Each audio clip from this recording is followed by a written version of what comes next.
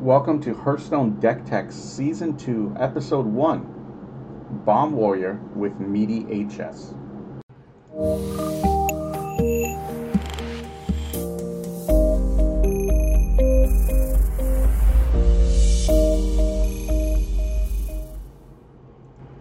Hey everyone, welcome to a new season of Hearthstone Deck Techs. This is Season 2. Season 1, we spent a lot of time just talking about popular archetypes and how to play those decks, but it was all from my perspective, and I feel that that's kind of disingenuous in trying to become the best player you can be, because I'm not one of the best players, clearly, right? So while I may have some insight, my perspective is a little smaller than I think some of the better players. So this season, every episode we will have a guest that's either a content creator or a high legend player, maybe a grandmaster, but I want to put the focus on a lot of players that don't get the kind of exposure that I think they deserve, because there are actually quite a bit of strong players at Hearthstone. So with that in mind, I'd like to introduce my next guest. So for today's guest, for the initial guest for Season 2 here at Hearthstone Deck Tech, I wanted to pick someone who I really admire as a player, and that I think is extremely good and doesn't get enough credit out there. And this player, he plays for Team Barrage. He's hit rank 1 legend on Wild and on Standard multiple times. And I think at one point in time, he hit rank 1 at both ladders at the same time. And this player is Meaty HS. You've probably heard of him, the young doctor from Cambridge. And yeah, Meaty, welcome to the show. Wow, what an introduction, Ken. Thank you. Meaty, are we going to give out your official name? Are we going to give your real name here? Like, can we use your real name, or should I just keep calling you Meaty? Well, you can call me Meaty, you can call me Tom, you can call me Teapot if you want. I don't really mind. Why did you go with the name Meaty anyway?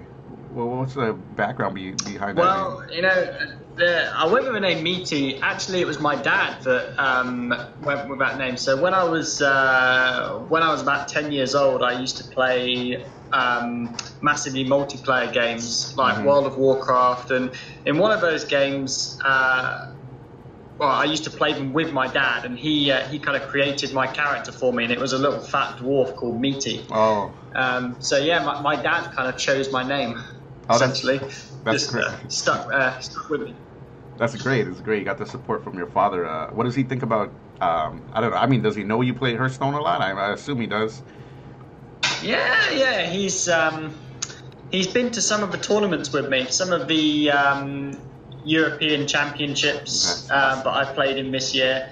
My dad's flown out to support me. So yeah, I love my dad a lot, and he's as supportive as a parent can be of somebody who spends too much time playing children's card games. Oh my God, that resonates so well with me.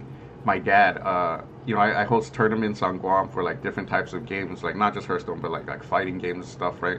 And my dad like 100% supports that. He has like one of our team jerseys and stuff, and I'm just like, man, this guy's crazy. Does your dad? You of course gave your dad like a Barrage Esports jersey with your name on it, though. Well, I haven't even got a Barrage Esports jersey on my name on it, to be honest. Those guys are slacking. I mean, to be fair, I think Barrage has done a lot for me as a player. So they've supported me going to events, and they've sort of helped me to get my name out there a bit. But I think being realistic about what players and teams bring to each other, I think a lot of the time players expect teams to give them more than they deserve, and I think when I think about what I've given to Barrage and what Barrage has given to me, I feel like I've had a pretty good deal. Like, I don't need jerseys. I haven't sort of won any huge tournaments for them, so correct. Yeah. No, that's great. That's a great outlook. That's a great point. Hey, can you tell us? I know I gave you that little quick intro about a couple legend finishes, but can you tell us about your history with the game of Hearthstone? Like, how you started playing in it, and when you reached a point where you were vying for, I guess, competitive types of finishes? Absolutely. So I started playing Hearthstone about 4 or 5 years ago. Um, at the time, I'd kind of played other games. I played a card game called Dominions for a long time, which was like more of a kind of actual card game, which I kind of enjoyed. And I was a fan of board games, but I hadn't kind of been serious about a computer game for a few years when I picked Hearthstone up. It's just a friend who asked me if I wanted to start playing it. So, yeah, I would say I played pretty casually. I played a lot of Arena when I first started playing Hearthstone, just while I started to build up a collection. I think I first hit Legend after playing for about a year. And after I hit Legend once, I kind of didn't make it there again for another 6 months or so, and then I managed to get there again. And after I've been playing for a couple of years, I started to hit Legend pretty consistently. And at that time, I started to play the game a bit more. I qualified for a seasonal championship in 2017 by finishing top 100 on the ladder. But then after that, I kind of just I got to Legend, but I didn't really get any proper finishes as such. I really decided to try a bit harder in Hearthstone at the start of 2018, end of 2017, start of 2018. That was when I decided, you know what, I'm pretty good at this game. I've had a few high Legend finishes. And with the Hearthstone Championship Tour being announced, I was excited because there was a big emphasis on ladder. This was something that I could do. Being a kind of doctor or a medical student at that time, you know, I didn't have very much time to travel to events. I didn't have very much time to compete in tournaments. So the kind of prospect of ladder being where all of the points were earned was very exciting for me, because it gave me a kind of opening to become a competitive player. And so I kind of went for it.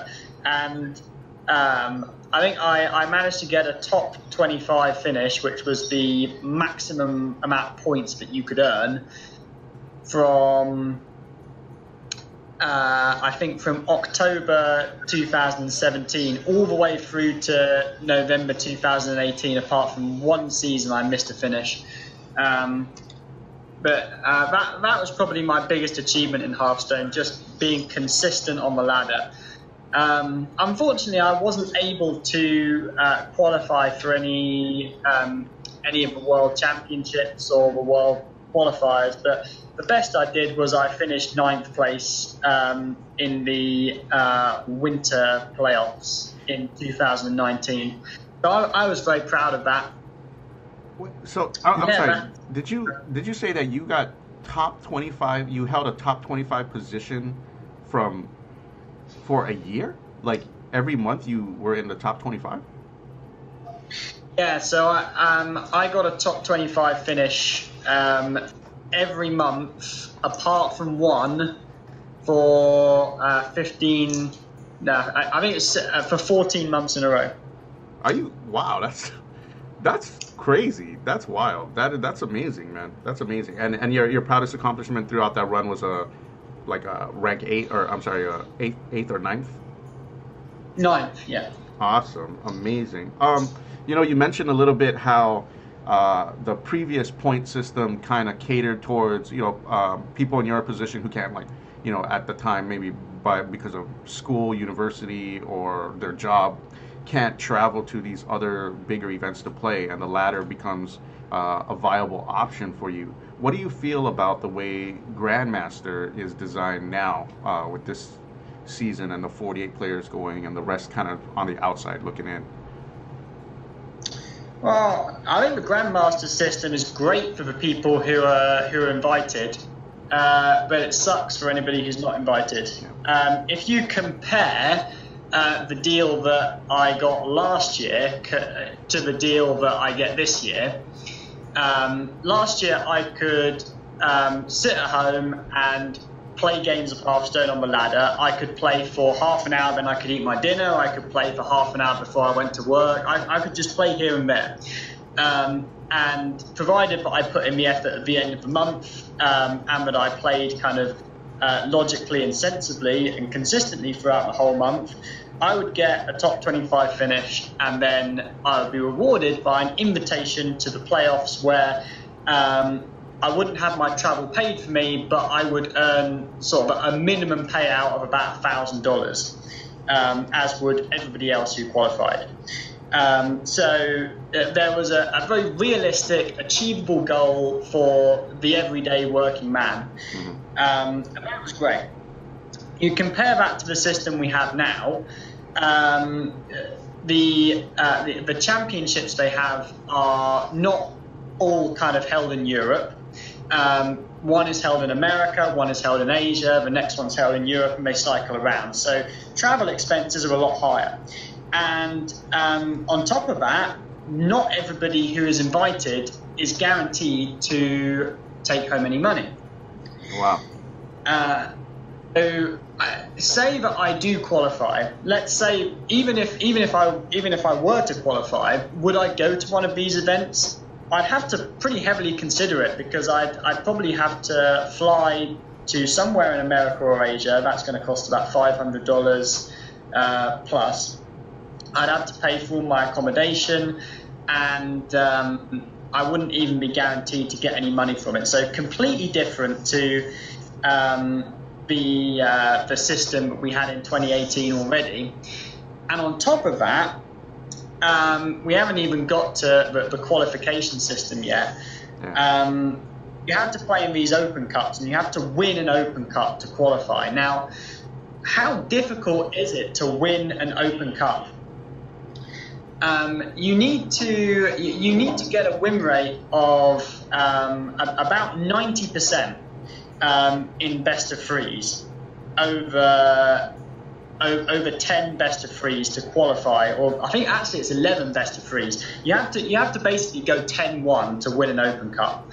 Now it's doable. Obviously, somebody has to win the Open Cup, but you have to high roll. You have to get lucky. And if you look at the kind of statistics for people who've qualified, almost all of them have been playing these Open Cups non-stop. They've played like 20, 30. Some people have played almost 100 Open Cups. Wow. Now, that is not doable for anybody with a job. Whereas if you compare that to ladder, where you play for sort of half an hour, and then you can take a break, you can play for another half an hour later in the day. If you enter an Open Cup, you're committing to 12 plus hours of being on call and having to be available to play Hearthstone. That is not in any way achievable for somebody who works, particularly somebody who works a shift pattern. Like I could maybe sort of take time out to do one of these Open Cups, once a week. But am I likely to qualify if I'm only going to do once a week? Probably not. And if I did qualify, would I go to the event? Probably not, because it's not kind of worth the travel expense, if that makes sense. No, that does, and that's pretty insane when you think about it. Like one of these Open Cups, lasting 10 to 12 hours, 11 rounds, and I think really one of the biggest issues is that it's such a time commitment, and if you get second, it feels the same as getting last. And if you win, absolutely. Even if you win and you do go, if you don't get into the prize money, that also feels very similar to getting last in an Open Cup, except you put a little more time and you traveled, right? So out of your own expense. So that is certainly definitely ridiculous. What is your favorite archetype of all time? You've been playing for quite a while. Oh, I'm a combo deck player. So I love any deck that can kill the opponent in one turn. I loved Patron Warrior back in the day, even though I wasn't very good at Hearthstone when Patron Warrior was a powerful deck.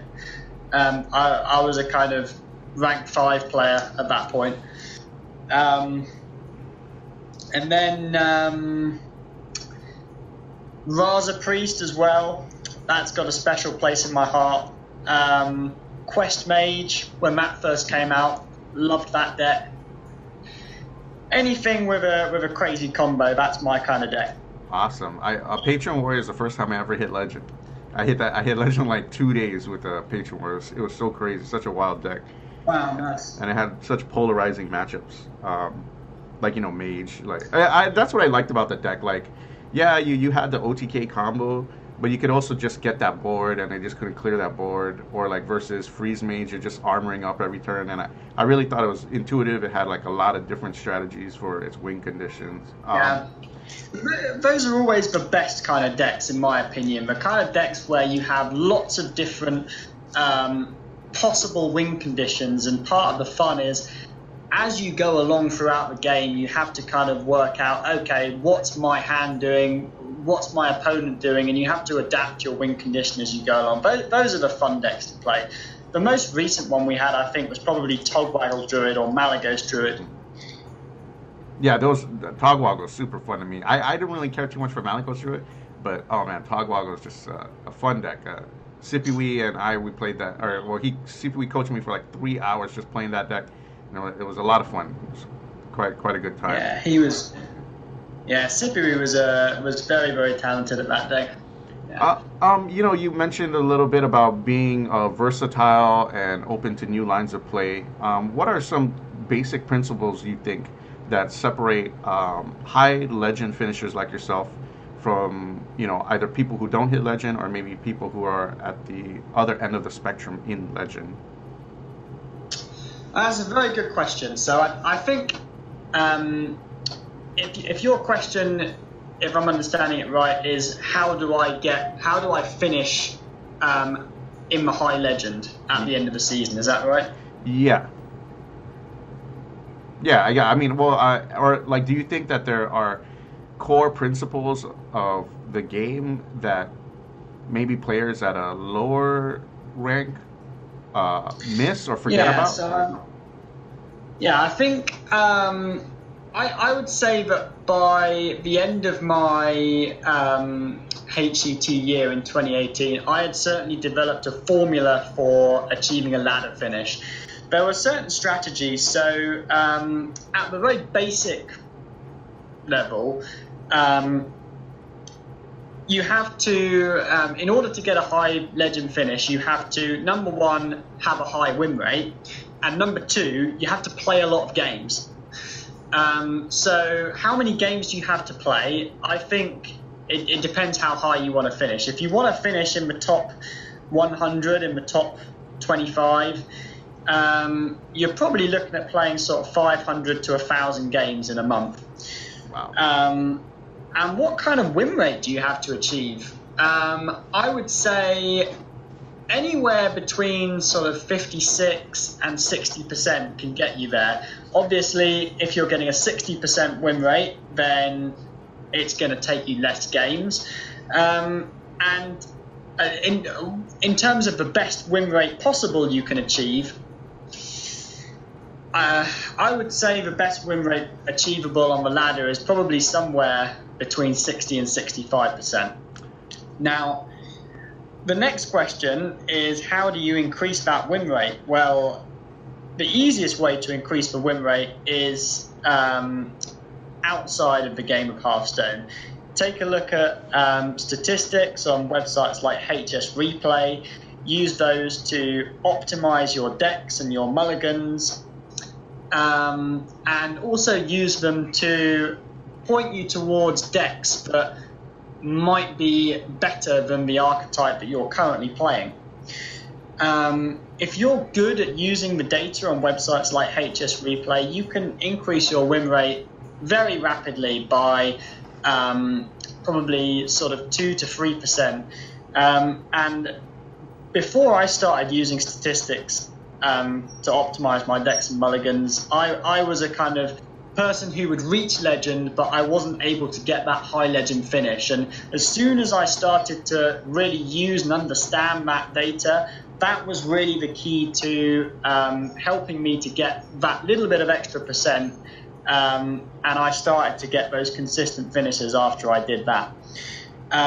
In terms of within the game of Hearthstone itself, that's kind of more difficult. I would say the best approach is to focus on three things if you want to improve your gameplay of Hearthstone. Number one is just to work hard. So play a lot of games, practice a lot, and after each game, the second thing to do is reflect. So just ask yourself, what went well? What didn't go so well? How would I improve on that next time? Maybe even write some notes down so that you have, after a match, you sort of write down or you mentally note a single sentence about something you've learned from that match, which you could apply if you're in a similar match next time. And the third thing that you can really do is to have fun. I think that if you're not having fun, then you're not going to be engaged with your deck, you're not going to improve with it. And I think if you do all of those things, so if you have fun, if you work hard, and if you reflect on your performance, that's a good recipe for success. Great, man. That's great advice for those at home. And those at home, Meaty touched on using stats and parsing data from sites like HS Replay. I know in season 1 we talked a bunch about using the different types of statistics available to garner that type of information. But if you want to hear it from the horse's mouth, make sure you go to Gamer Sensei and get coaching from Meaty and learn directly from him. It's definitely worth it. Meaty, I know that you are now a certified doctor. There's a change to the ranking system in Hearthstone in terms of qualifying for events. What are your goals in the game now? I mean, I know you play this leisurely and recreationally, but how competitive are you going to continue to be in the game, and what are you looking to do with your life outside of the game? It's a good question. Well, I mean, in terms of competitive Hearthstone, I don't think there's much there for me at the moment. I've already touched on what I think of the new system. I don't think it's cut out for players like me who have other jobs and families to look after. So at the moment, I'm taking a break from competitive Hearthstone. That doesn't mean that I don't play the game a lot. Like I'm still enjoying playing the game on ladder. I actually enjoy competing on the ladder. I feel like when I play on ladder, I'm playing competitively there because I'm always looking to get to the high ranks because that's what I find challenging and fun. In terms of what the future holds, I'm not sure. If they change the system, then I may reconsider entering competitive Hearthstone again. But if as long as the Grandmaster system continues, I think I'm just taking a back seat. Awesome. So I saw on the Twitter, and we were talking about what kind of decks you were going to talk about today, and you brought Bomb Warrior. And for those of you listening to the podcast, the list has 2 Eternium Rovers, 2 Shield Slams, 1 Town Crier, 2 Warpaths, 1 Weapon Project, 2 Acolyte of Pains, 2 Augmented Elix, 2 Clockwork, the Goblin, 2 Shield Blocks, 2 Militia Commanders, 2 Omega Devastators, 2 Wrench Callers, a Brawl, 2 Dynomatics, Harrison Jones, Ziliax, Azalina Soul Thief, Blastmaster Boom, and Dr. Boom, Mad Genius, the hero, the Death Knight. This is a pretty crazy list. Meaty, why did you choose to show us this deck today? So this is the deck that I've been playing on the ladder. at the start of May, over the last couple of days. I think the list is very good. I'm always a fan of powerful decks. I like to win, so I like to play the best decks. And I think really there's 3 decks that stand out for me as being good in Hearthstone at the moment. I think Pirate Rogue is really good. I think any kind of warrior is really good. And I think Bomb Hunter is really good. I think those are the 3 decks to beat. And if you want to play a deck, you have to check it against all of those 3. Now, I would argue that Bomb Hunter is probably the best out of all those 3, because I would kind of challenge you to find a deck that is good against Bomb Hunter. It's actually pretty hard. It seems to be pretty well matched against everything. But I mean, the deck that I'm going to talk to you about today is Bomb Warrior. Now, if you just pass Bomb Hunter out of the picture, Bomb Warrior is pretty good. And in fact, any kind of warrior, Control Warrior, Bomb Warrior, Mechafoon Warrior, you're going to beat Rogue, which is a lot of what's on the ladder. That's appealing for people who like to win, is a deck that beats Rogue. And naturally, because Warrior beats Rogue, there's also a lot of Warrior on ladder. So the question is, okay, my Warrior is going to beat Rogue. How do I tech my Warrior to beat other Warriors? Now, when I first started playing after Rise of Shadows expansion, I didn't like Bomb Warrior very much. I thought, what are all these bomb cards? They're rubbish. I'm going to take them out of my deck, and I'm just going to play a control deck. And this does much better than Bomb Warrior, because it's beating Bomb Warriors. And I think for a long time, Control Warrior was considered to be favoured against Bomb Warrior. However, there's a card which I've experimented with in this deck, which is Azalina Soul Fiend, the 7-mana 3/3, which replaces your hand with a copy of your opponent's. Yep. I think this card single-handedly flips the Warrior mirror on its head, because if you don't run Azalina, what inevitably happens is the Warrior armors up out of range of your kind of bomb damage and your burst damage, and then after you've run out of stuff, they just kind of play their Elysiana and they just win in fatigue, and that's how the matchup works. If you have Azalina, you play all of your bombs. You make sure that you get the maximum juice out of all of them. So you play your Elec, followed by your Clockwork Goblin, and then your Wrenchcalibur when you have 10 mana, and you pump 4 bombs into your opponent's deck. Nice 20 damage. And you've got 2, and you can do that twice. So 40 damage worth of bombs. That's a lot of damage. Not enough to kill a warrior, but it's a lot. And the Blastmaster Boom is a very powerful card as well. Those boom bots are probably going to connect to face for another 10 or 15 damage. So after you've done your 50 damage or so from your bomb package, what you then do is you apply pressure to your opponent. You keep applying pressure, pressure, pressure to him. Enough pressure so that he can't play his Elysiana. He has to keep reacting to the pressure that you're playing. And then, after you can't apply pressure anymore, you have no more way of applying enough pressure to prevent your opponent from playing Elysiana. You play Azalina Soul Fiend, and then all of a sudden, you've got the same hand as your opponent. 9 times out of 10, they're going to have drawn their Elysiana by that point in the game, and quite a lot of the time, they draw their bouncer as well. So all of a sudden, you're in a position where you've dealt 50 damage to your opponent, and you've got the same hand as your opponent, and you're not losing in fatigue anymore. So I think this one card, Azalina, kind of flips the Warrior mirror on its head, and I think it makes the Bomb Warrior it ticks that magic box of making the Bomb Warrior favoured against other warriors, which for a single card is a very, very powerful thing indeed. So, and of course, you're kind of beating Rogue anyway with that deck. Yeah.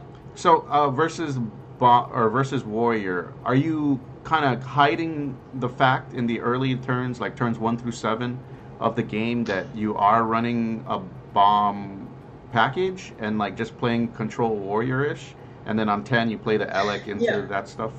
Or yeah, absolutely. So in the mirror, there's almost no reason to play your bomb cards before turn 10. Number one, it helps because your opponent assumes you're playing Control Warrior. Number two, if you play the weapon, for example, it's almost always going to get destroyed. Most people run 2 copies of Weapons Project and 1 copy of Harrison Jones in their deck. So in a mirror match, your weapon is almost certainly going to get destroyed as soon as you play it. So no point playing that early. And also, you aren't going to be able to get the maximum use out of your Elecs. And it's not like you're kind of struggling for time in the Warrior match. You know, this match is going to go on for 20 or 30 turns. So you've got more than enough time to wait patiently to get the maximum use out of your bomb cards. Okay. How about, so you said the Rogue matchup is relatively simple. What kind of stuff am I looking for in the Mulligan versus Rogue? And how should I approach that matchup? Am I, trying to be the aggressor there, or just try to kill their miscreants, keep their board clear? That's a good question. So how do we approach a Rogue matchup? Or should be... I guess let's think about the game plan first. So the game plan is just survive. You just need to remove the Rogue's threat as they come out. And there does sometimes come a point where you may need to switch to be the aggressor, but for the majority of the game, you are the control deck. So how do you control? Well, there's a few critical points. The first point is turn 1. And obviously you've got 3 1-drops in the deck, you're going to keep those. They're great to play on turn 1. The next kind of key point is turn 3. So Rogue starts to do stuff on turn 3. The most aggressive play they can make is to play a big Van Cleef. So that often happens if they're on the coin. If I'm going first in the Rogue matchup, I normally keep a Shield Slam, because that's the only way that I can really answer Edwin Van Cleef. The other cards that I keep, because they can help to activate my Shield Slam, are I keep Shield Block, the gain 5 armor, draw a card for 3 mana.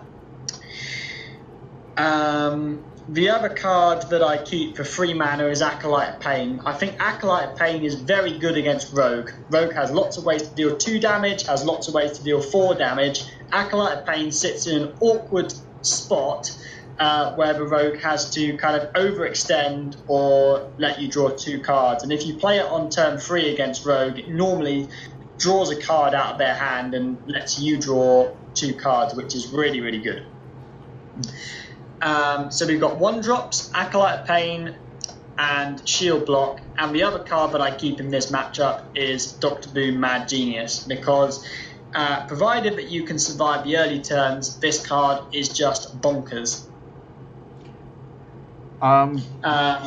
It's also the weapon destruction effects are pretty good against Rogue as well. Often they have a big swing turnaround at turn 4, and using a weapons project or a Harrison is pretty good. So I will often keep weapon destruction, and that's pretty much it. That's my mulligan against Rogue.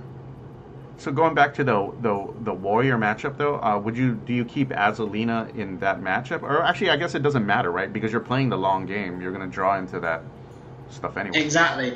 And the version of the deck that we're talking about today has a lot of cycle in it. 2 Acolytes of Pain. It has a Harrison Jones. So you're going to cycle a lot with that deck. You're going to most often cycle as fast as or faster than your opponent. So you don't need to keep Azalina, just remember that your opponent's going to play their Elysiana towards the end of the game. So you only want to play your Azalina when they have drawn most of their cards, so that you can gain a copy of their Elysiana and essentially steal their win condition. So Azalina's in there for that warrior matchup, but is she the 30th card? What other cards in the list this list that we're looking at now do you think are flexible, and what are some popular tech options? Should people be facing more rogue or more of something else besides warrior? Yeah, that's a good question. I think one of the Eleks is flexible. I think the Elek is probably one of the weakest cards against Rogue. That's really there for the Warrior Mirror matchup. So if you're facing a lot of aggressive decks, you can consider taking the Elek out and just having one Elek. Weapons Project is kind of flexible as well. I think Weapons Project is great because of the inherent synergy it has with Harrison Jones. But I'm only running 1 and not 2 in this deck because I feel like Weapons Project is kind of a dead card in the mirror matchup. You only really need one of them, and 2 bits of weapon destruction is absolutely fine against Rogue. I think it's sufficient. But if you are facing a lot of Rogue, you could put in another Weapons Project. It's very good against Rogue. Yeah. If you're facing a lot of Warrior, you can take Weapons Project out. It doesn't do much in that matchup. Interesting. What are there any maybe weird is there a play that people learning the deck probably always make with this deck because they think it's the right play, but it's really maybe the wrong mistake when piloting this deck? Is there something that's not very counterintuitive, I guess? That's a really good question. So, yeah, I think there is. I've done a few hours of coaching with this deck, and I think the mistake that most people make is playing their bomb cards too early in the wrong matchups. Okay. So, let me give an example. Against Rogue and against aggressive decks, you don't really care about the bombs in the deck. You care about the minion being on the board. So, for example, let's say that I've got a Clockwork Gnome on turn 3 against Rogue, and I've got no other turn 3 play. I want to play that Clockwork Gnome. I want it out on the board so that it can trade into whatever minion my opponent's going to play. Let's say we're against Warrior. I don't want to play that Clockwork Gnome. The 3/3 body is not going to do much on the board. My opponent is going to remove that very easily. It's very important in the Warrior matchup to save all of your bomb cards and use them synergistically together when you have 10 mana. Okay. That's the main mistake I see people make with the deck. I guess the other mistake I see people make is using Azalina at the time. The key to using Azalina effectively is you need to kind of match 3 different conditions for Azalina to be effective. The first condition is you need to have a bigger board than your opponent. If your opponent has a bigger board than you when you play Azalina, it's going to be hard for you to get back onto that board because you're using the same resources as them, but you're kind of starting a losing race, if that makes sense. Yep. So number 1, you need to have board. Number 2, when you play Azalina, you need to have a kind of higher life total than your opponent. That one's not quite so necessary, but it helps a lot. And number 3, preferably your opponent needs to have more resources in their hand than you. Otherwise, why are we even playing Azalina? Yeah. So essentially, when you pick that Azalina up in your hand, you need to be thinking about those 3 conditions, and you need to be watching very closely for when all of those 3 conditions are met, and you need to be actively trying to meet those 3 conditions. And once you meet them, that's the time to play the Azalina. Yeah, and I'm guessing because we're talking primarily about the Control Warrior matchup here, right? So typically the turns before you Azalina, you're dumping a lot of this stuff in your hand, right? Like the Elek with the gnomes or the goblins and into the weapon, and You know, I mean, you're playing pretty loose, right? You're trying to free up the hand space, right? So. Oh yeah, absolutely. So every single turn, like when you start playing bombs, you need to be aware. Okay, my opponent, with every passing turn, is going to be getting scared of those bombs. They're going to be wanting to play their Elysiana as soon as possible. Yeah. Or maybe not as soon as possible, but they're going to want to play their Elysiana more turn. And you need to be careful, because if they do play that Elysiana, you're in trouble. All of your bombs go, and you don't have a kind of gateway to win the fatigue matchup anymore. So you need to just keep asking yourself, can I put enough pressure on my opponent to stop them playing Elysiana? If the answer is yes, great, do it, use your cards. If the answer is no, you need to heavily consider whether it's time to play Azalina in that situation. Because if you give your opponent too much freedom and they play their Elysiana, you're in big trouble. Great, man. You know, I'm excited to go and onto ladder and mess with this deck a bit. I'm sure I'm gonna have more questions. You know, Tom, thank you so much for being a guest on the podcast. Is there any final words that you want to, I don't know, maybe share with anyone listening? Maybe social media that they can hit you up with for any kind of information or coaching or anything like that? Yeah, well, I mean, anyone listening, thank you very much for taking the time to listen to the podcast. I appreciate your support. If you want to follow, you can find me on Twitter, MeatyHS. I normally post deck lists that I use to hit top 10 legend with, so and I retweet other people's deck lists to get to number 1 legends. So if you want a kind of source of high quality decks, then it's a good place to come. I also do coaching. Details are on my Twitter, MeatyHS. And yeah. Well, thanks. Yeah. Well, Tom, thank you so much for being on the show once again. Those of you at home, we have a great season of different guests like Tom, who will be on in the coming weeks. So stay tuned for that, and we will see you in the next episode of Hearthstone Deck Tech. Thanks. Thanks very much, Ken.